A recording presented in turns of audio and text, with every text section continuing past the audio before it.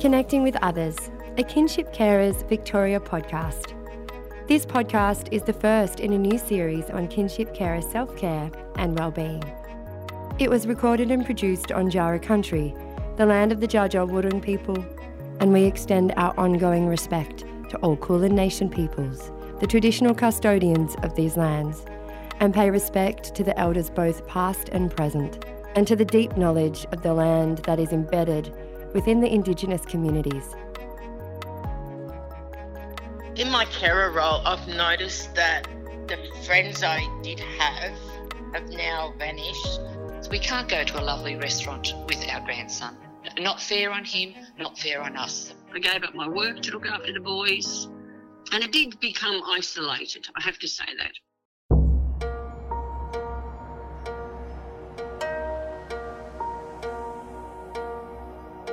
Social connection and isolation have been studied extensively worldwide, with experts agreeing on the importance of social interaction for our well-being.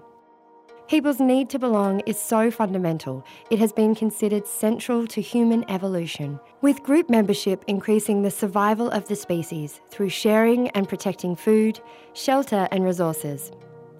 The research shows that being socially isolated or lonely is bad for your health, as much as smoking, obesity, substance abuse, and other mental health issues. In previous studies by Kinship Carers Victoria, some carers have described feeling almost complete isolation from their former social circles once they became carers.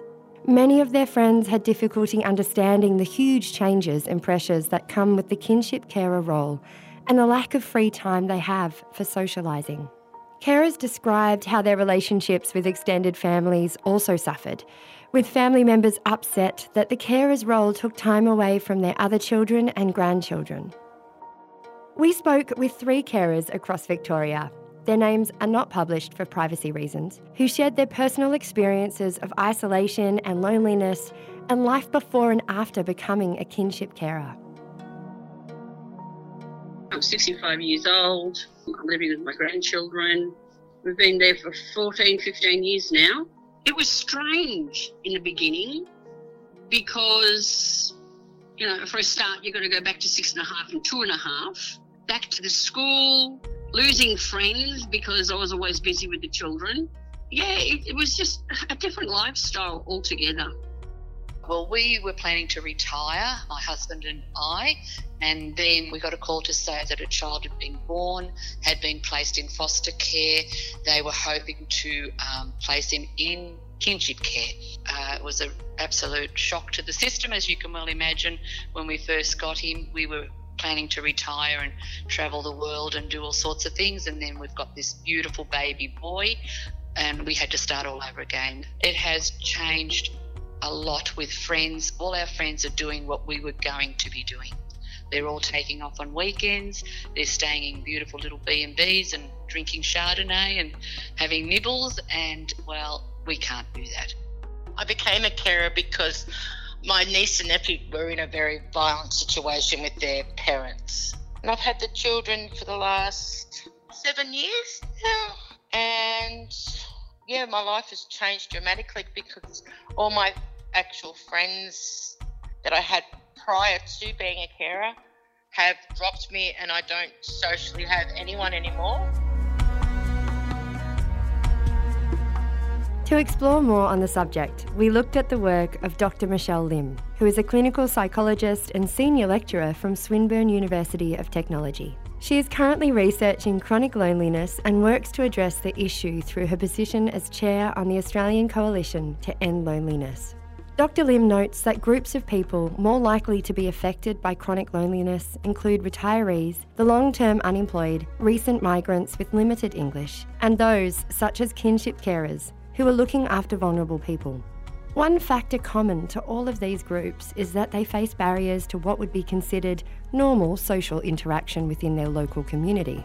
People who have less social interactions with friends, family and neighbours experience more negative emotions, have lower levels of happiness, a lower sense of achievement, and are more bored with their lives. They also endure poorer overall physical health, poorer sleep, and have lower energy levels. Our kinship carers share more of their own experiences of isolation and the effect on their well-being. They also talk about the impact of the COVID-19 pandemic on their roles as carers.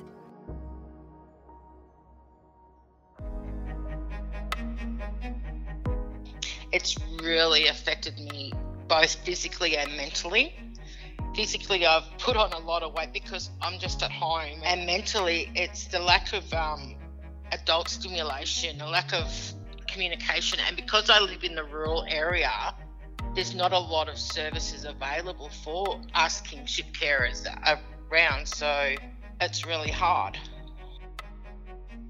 We have also lost some friends because our little grandson, as are a lot of children in care, has been diagnosed with autism and ADHD. We don't really get invited to too many places, and some places we can't attend. But look, physically, we're lucky. We're doing really well. We actually live on 20 acres. I have a beautiful garden. My husband has berries and a veggie patch. So we are always out there doing things, which is why actually when the pandemic hit, we still managed to keep busy and quite happy in our little environment here. Same with our grandson. He was still able to go to school because he fitted in the category of the vulnerable children, so I didn't have to do the remote teaching, which I was ever so grateful for. Really, our lives didn't change all that much. I guess the hardest part was I couldn't go anywhere, even though I wanted to, but knowing I wasn't allowed to. That was the hard part, because if you're at home and you think, oh, I don't want to go out today, that's okay. But knowing you can't go out, that was a bit hard. I did keep busy, but you still miss not seeing people. As far as socially, no, it hasn't affected me because I never had a social life anyway. But as for appointments with specialists and treatment for the children, we were cut off from everything, and which made the children regress in their traumas, which made life very difficult for all involved. I have had a lot of help through counselling at the moment with children, and our service supporter that we have, our co-worker, she really supported us really well through COVID.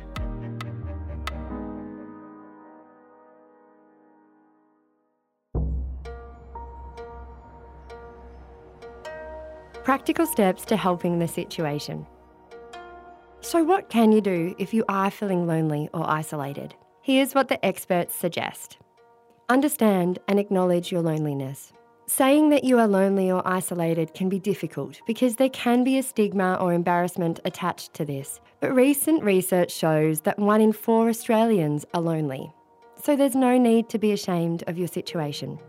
Don't be afraid of small talk. If you're shy or haven't been interacting socially of late, building confidence bit by bit is important. Small talk can be a way of practicing communication skills and building mini connections that might turn into something more. Say hello to neighbours or to other parents and carers at the school gates and try extending to a little chat. Consider getting a companion animal. Pet ownership has been linked to personal happiness, but also to increased social contact. It can spark conversations with neighbours and other pet owners in the park and generally act as a trigger for interaction. Reconnect with old friends. Reach out to friends from your past. Many people welcome such efforts and the feeling that you care. If you plan a catch-up, why not revisit a place or experience where you shared happy memories? Text old friends and share photos if you can't meet up in person. Look after yourself. Take small steps such as eating well or doing some gentle exercise, which may help you feel more comfortable with your own company and manage stress. Join a special interest group. Participation in clubs and sporting groups is a buffer against loneliness. Consider finding a hobby or learning something new, such as a book club or a life drawing class.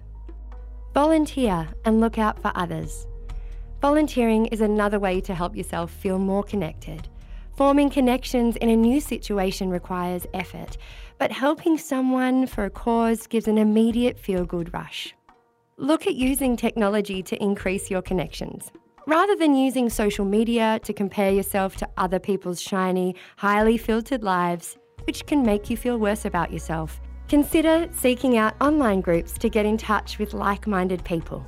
These might include groups for carpooling, borrowing of tools, book swapping, finding other people to exercise with, and other community-minded activities. There are many out there. The solution to loneliness isn't always just more social interaction. Everyone knows it's possible to be surrounded by other people, yet still feel lonely. If your loneliness isn't eased by social interactions, consider speaking to a doctor about what services and supports might be available for you. And remember, relationship skills can be learnt. Don't be put off if you're not feeling a close connection straight away. Keep at it. Our kinship carers share more of their experiences of how they are dealing with loneliness and share some positive stories.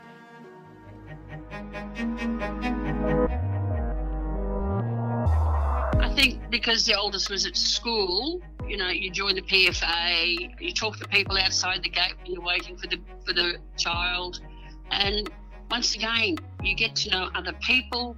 Other grandparents also are at the school looking after their children. So you start making connections by just talking to people. Just, how's the day? Who's your child? And that's broken the barrier already. So the next time you see them, you go, oh, and how's so-and-so? And that's how you make communication, by talking to people. Now that we're able to meet up again, I belong to our local U3A. That's my book club. We have a garden club. So I am now becoming more involved in the things that I'm interested in. You do have to make that step. No one's going to come knocking on your door and saying, listen, would you like to join this? Would you like to become involved in this? Look, even voluntary work. You can go to your local op shop and volunteer, and you meet amazing people. You've just got to take that step. You've got to be confident enough to do that. I had to explain it to them from the start. I'm a kinship carer. I have a grandson. They all are wonderful. They all admire me, which is just makes me feel just blessed, I guess. I have a lot of support online through Kinship Carers Victoria, and there's a couple of other kinship groups on like Facebook and all that sort of stuff that we talk that way. You need people that have walked the walk. No one else gets it. No one understands. And to be quite honest, prior to me becoming a kinship carer, I didn't even know that such a term existed. I can understand when people have no idea of what we're doing and what we go through. Once I found out there was kinship, that broke all the ice, and it was really fantastic because once a month you meet, you talk, you have speakers, you learn. Carers Cafe is another one that is absolutely fantastic, and I strongly recommend it to anybody. They have so much out there on offer that we as grandparents or aunts or uncles or whoever can learn from to help the child.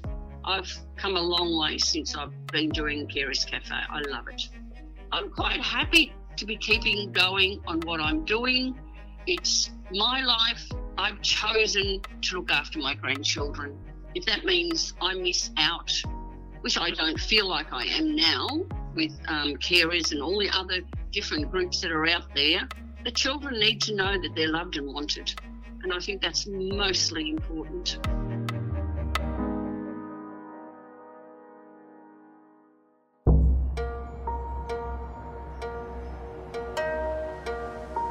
The enormity of the role of a kinship carer and the changes it brings to carers' lives make them more at risk of social isolation and loneliness. But, as we've heard from experts and direct from carers, there are ways to address the issue. Statewide support organisations are listed along with this podcast, as well as the series of resource booklets for kinship carers, covering areas like mental health and family relationships, education and more. These can all be downloaded for free from the Kinship Carers Victoria website. In the next podcasts in this series, we'll explore other ways to improve wellbeing through exercise and simple meditation, diet and sleep, and taking up new hobbies and interests. This podcast was made possible by generous support from the Department of Families, Fairness and Housing and the Carer Cafe.